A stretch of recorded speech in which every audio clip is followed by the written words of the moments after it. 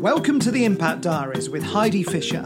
In this episode, Heidi examines issues to consider when it comes to the economic impact of your activities, plus how tiny changes in how you use technology have an enormous cumulative effect on carbon. Find out why Heidi's no fan of carbon offset programs and hear about proactive and realistic steps you can take right away to ensure you're not consuming and creating for the sake of it.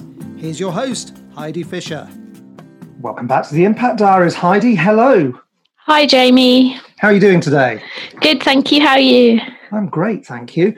Exciting time of year. Exciting to talk about economic, environmental and tech impact as well. Yeah, so let's start with the economic impact.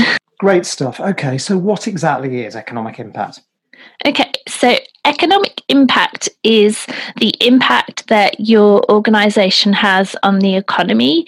So there are several elements to that, in that you might be supporting people to get into employment, which improves their personal economic situation, or you might be doing something more widely within your local or regional or national economy in terms of trying to support businesses to grow. And then obviously in terms of economic impact, it's very much a focus for any public sector contracts that you are commissioned to deliver. So economic impact can filter through not just in terms of what you decide to focus on as an organisation, but it can also be the priorities of the commissioner. And that is that side of economic impact is focused on what you are actually delivering externally. The other aspect of economic impact is then the fact that you exist as an organisation. You have an economic impact because you potentially employ people, train people, have volunteers, you spend money locally or with suppliers purchasing things. So you as an organisation also have an economic impact. Okay, great. Now, I've looked at some economic impact analyses in the past, and you see numbers banded around like FTE, full-time equivalent, number of full-time equivalent jobs created. Quite often you see GVA, gross value added calculations as well. And as you mentioned, the public sector and commissioners can be comfortable with these figures. They can be figures that they are used to using and want to see in terms of outputs and so on. Are there other ways to measure economic impact? Yeah, so obviously we've talked before about social return on investment, which is very similar to gross value added anyway, in terms of the types of approach to it, and also the valuations that you can use. So people like the National TOMS spreadsheet, so that's the National Themes, Outcomes and Measures spreadsheet, not the therapeutic outcome measures. So don't get the two confused. They're both TOMS, but the National TOMS is a spreadsheet that has and also a system that you can use that will do a lot of the economic impact calculations for you, as well as some of the environmental ones around your supply chain. And they have got a COVID update to it, so there is some elements around the impact that you're having through COVID that you can calculate in there. But the idea is to get those financial values, and obviously that's a priority where you're delivering to the public sector. But for what I would call a regular organisation that perhaps isn't so focused on public sector contracts, they can track the number of jobs they create, either internally or through the support they provide to their beneficiaries. They can also track the number of hours of volunteering they have and put a monetary value to that. And so the thing with economic impact is that it's quite a nice one, because most of the things are pretty obvious. It's not like what we've talked about in a lot of the previous episodes, which is around the social impact, which is more about how people perceive that their behaviours, beliefs, or attitudes have potentially changed. It's with economic impact, it's pretty obvious that it's happened. So, somebody starts a business, somebody gets a job, somebody gets a qualification. Fairly straightforward in many ways. And you mentioned the TOMS there, the National TOMS framework, and the COVID priority measures introduced on top of the standard measures as well. Do you have a view on where the TOMS are useful and where they're less useful? What type of contracts? So for me, the TOMS is more useful at the moment for economic and environmental impact, particularly within the supply chain, the environmental impact. It's less useful for the social types of impact, because a lot of the things that organisations are achieving, perhaps around somebody being more motivated, having more confidence, aren't so evident in that the free spreadsheet that's available. Yes, I see. Great. The other, just to mention in terms of the other types of economic impact and things that organisations can report on, are things around paying the living wage, and kind of the employee conditions that you provide. So whether you offer flexible working, whether you've got like a proactive policy around how people with caring or other responsibilities, and what kind of leave you give people, as well as obviously looking at if you're using freelancers or self-employed people, that you also apply the same kind of principles to any contracts that you have with them. Yes. Okay. How does an organisation improve its practices if it wants to be exemplary in those ways? I think it all starts with doing some surveying with your current staff, asking for honest feedback about what they like about their role. So if you've got really good levels of engagement, people are able to feed into their roles and have an impact within the organisation in terms of the design and delivery of programs. All of that is good positive impact. Whereas if it's very much a top-down approach in that people don't get to have any input, then it's a very different kind of organisation and environment to work in.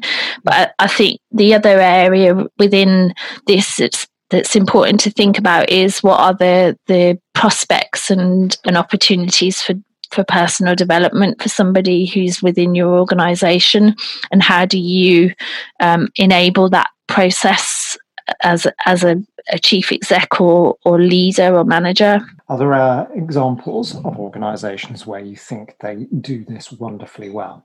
To be honest, I think there's a lot of smaller organisations that do this really well, because they haven't lost sight of their values and their ethos, and often as you grow, that sort of tends to get forgotten a little bit. I'm not saying always, but it tends to be the smaller organisations where they really are very supportive of their staff. Okay, so we've talked about a few aspects of economic impact there. Is there anything else you want to add, or should we move on to environmental impact? Let's move on to environmental impact. Okay, great. Now, this is where I get to ask you about carbon offset programs, because I know you absolutely love them. Yeah, they're probably for environmental impact, carbon offset programs are probably the world's worst nightmare in a lot of cases. And I apologise to anybody that has set up a social enterprise specifically to offset carbon, but in most cases, there was a report that came out. I can't think who did it 2 or 3 months ago, and they literally slated carbon offset programs because they said, we think we're offsetting the carbon, but in most cases they never actually delivered on the offsetting that they'd promised. But the bigger fundamental issue with carbon offsetting programs is that it doesn't stop you consuming. No. It basically just gives you a level of comfort that it's okay to keep buying and consuming and having an impact on the environment, because you think your carbon that you're creating through all your consumption and purchasing is being offset. So they are a big no from me if that's kind of the approach that you're taking to minimize or manage your environmental impact, because the likelihood is that they aren't having any impact or very, very minimal impact on your carbon levels. And then leading on from that is all these multinationals proclaiming they're going to be carbon neutral or carbon negative by 2050 and things like that, and it's like, that's 30 years away. Yes. Can we actually be serious about this? There was a lady who'd posted something about this on LinkedIn, funnily enough, yesterday, and she was saying with the wrapping for Cadbury's chocolates for their like the chocolates that you give out to children for Christmas, where there's like a pack of them all together, and how much plastic there was compared to how much chocolate was actually in there. And they were saying, they were aiming to be carbon neutral and have all of their packaging from recyclable sources and various things by 2050. And she was like, if the products were banned tomorrow in terms of the packaging products, we would see how quickly they would be able to change and absolutely create new packaging. And I just thought, yes, she's completely hit the nail on the head there in terms of that issue. It's that there is no pressure for organizations, particularly people that people still purchase and buy their stuff. There's no pressure for them to change. But focusing down on what organizations as social entrepreneurs we can do is to be really conscious of the environmental impact that we create as organizations. So who are we buying from? How long do we keep our products and equipment before we replace them? Because every time you replace a phone or a computer, that's obviously creating more carbon, because one is going to either be recycled and reused, or it's going to landfill or dump somewhere. But the creation of a new computer or phone requires the materials and initial resources to go into that process.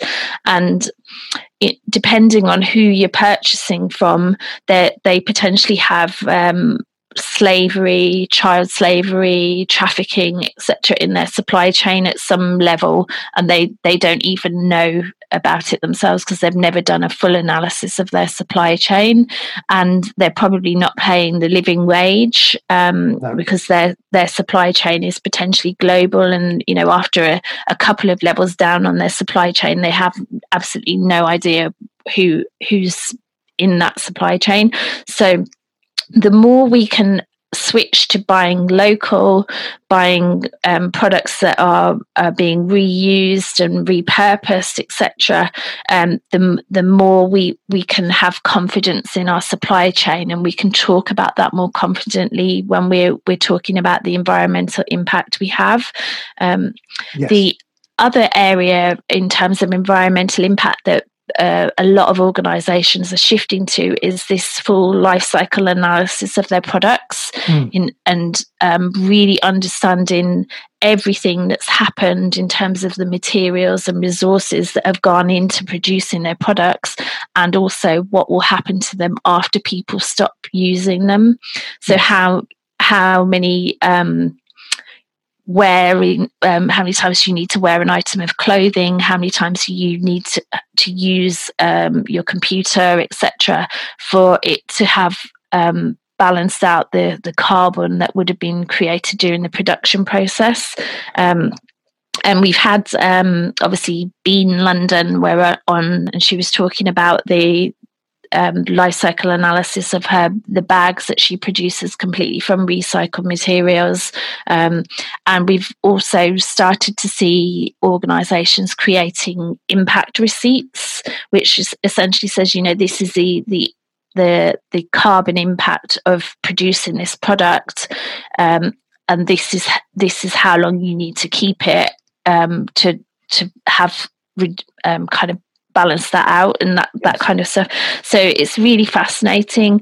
The other area that is coming into prominence more and partly pushed through because of all of the digitization through COVID is the tech impact that we have, because it actually creates carbon to send emails.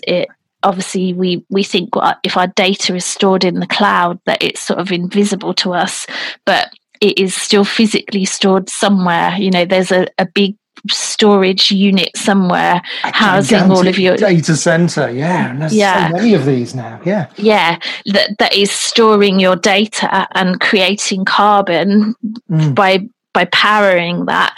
So as an organization, we can think about, do we really need to send that email that says thank you? It's like, what do I do with a thank you email? Delete it. Yes.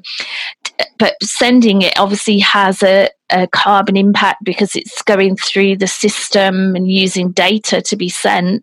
If you then keep all your emails and don't keep your inbox tidy and delete things, then that is again more storage of emails. Like my personal email is I get so much spam and junk in it. It's literally I spend ages just deleting stuff, but it's a good process to get into in terms of thinking about the amount of data we're creating. And then also with your files on your computer is to have a clear out of those and take stuff off your computers and systems that you don't need any longer. You can obviously store it on USBs, external drives that you can then obviously plug back in if you need them, but they're not using any they're not creating any carbon by existing on a virtual cloud. And then also as we've mentioned about things like your computers and how long you keep them for before you replace them, just to make sure that we're getting as much of an impact in terms of a positive impact out of that product, because I think the data was that if you replaced it, or if you kept a computer for another 6 months, then the carbon impact would reduce by 40%. That's really staggering. That's a big. So it's like, because I think it was that you kept it for 2 years and then replaced it, then it was, you hadn't really done much. But if you just kept it for at least another 6 months, then it was that additional 6 month period that made the biggest impact. Because it's just extending the production, the life of that product. But for organizations, it's really about tracking your energy usage, your water usage, how much stuff goes to landfill, how much things you recycle, etc., which are all just numbers that we can quite easily capture, because we can look at what our electricity bill is, etc. But if you've got people working from home, then it's, do you really need to have a video call, or could you just simply pick up the phone? Because that will have less carbon impact. And that's where we've seen, in terms of everyone is always focused on flying and saying that has a massive impact in terms of carbon. Actually, the things that have are going to have more of an impact than flying, if the growth continues at the current level, is actually the data bandwidth that you use for video conferencing and calls. So it's not travel that's the big thing anymore, which used to be the thing that everyone focused on when they were looking at their environmental impacts. And quite a lot of organisations are sitting pretty this year, going, well, our environmental impact is very low because but in reality that they're not. We think, oh, we haven't traveled down to London, we haven't had to fly anywhere, people haven't been driving all over the place, so we've not created any carbon. But by switching to video calls and using online systems more, we're still creating carbon, and it's are we actually creating more carbon, or is it less still? And most organisations are not even thinking and having that conversation at all. No, indeed. And it's really, it can be really, really difficult when you start doing this, because you then get people making accusations like, oh, well, do you want everyone to live in sort of hair shirts and sandals and so on? And it's quite easy to point the finger without necessarily taking your own action. You're advocating a kind of thoughtful approach and an awareness. If an organisation feels that, well, we're a social enterprise, we need to win contracts with the public sector, they expect us to have video calls as part of that process or whatever, what steps realistically can people take? Have you seen people minimise this year? As with everything that I advocate for around impact is that you take steps that are manageable and easy for you to implement. It doesn't mean that you don't take any steps. It means that you do the things that you can do. And a very easy thing is to say, does it need to be a video call, or is it, could I actually just have a phone call? Yes. Do I need to send this email? Have I checked that I'm not keeping unwanted spammy type emails in my email box and just delete them? They're easy things, but if everyone in an organization does it, that adds up to, I don't know how many gigabytes of data that's gone, because we don't need it. If you're keeping 5 or 6 versions of a document, get rid of the first 5 and keep the most up-to-date one. Yeah, this makes absolute sense. It's really about taking proactive steps. It's not about waking up tomorrow and living in a completely different world and saying, we're going to ban all these things. But it comes back to this approach of do we really need to do this? Do we need to buy this?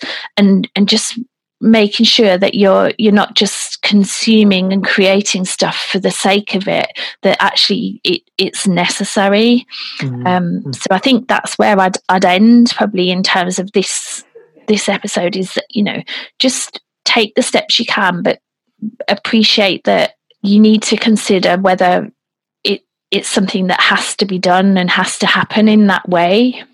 Yes, those are really simple steps that you can take in terms of document and file and email hygiene. And the cumulative impact of that, as you've described, can be enormous organisationally, and then across the UK and across the world. So thank you very much indeed, Heidi. Impact diaries have covered a lot. So as we approach 2021, as we record this in December 2020, we can look forward to more exciting interviews on your podcast with a range of social entrepreneurs creating impact themselves. We can look forward to a fantastic book coming out. Tell us a little bit more. Yeah, so the book Impact First will finally be out just before the end of this year, all being well, touch wood. The printers are very busy, so they're not promising the delivery before Christmas now, but all being well and good, the book will go live just before the end of the year, and then those of you that have already pre-ordered copies will get them early 2021. Excellent. Well, this is the best way I could have possibly imagined to make 2021 impactful. Read the book and manage, measure, and create even more. Maximise your impact. Heidi, what a pleasure it always is to talk on this podcast. Thanks ever so much for talking with us today. That's all right. Take care. Thank you. You've been listening to the Make an Impact podcast with me, Heidi Fisher. Before you go, a quick announcement. Heidi's second book, Impact First, The Social Entrepreneur's Guide to Measuring, Managing and Growing Your Impact, will be published soon. And you can pre-order a limited edition hardback version of the book through Heidi's website. The book gives you the know-how to measure, manage and communicate your impact so that you can grow your social enterprise. Go to makeanimpact.co.uk/my-book-impact-first to find details. If you've enjoyed the podcast, why not leave a review or rating? And if you'd like to be on the show, then please get in touch via my website, makeanimpact.cic.co.uk. Thank you for listening.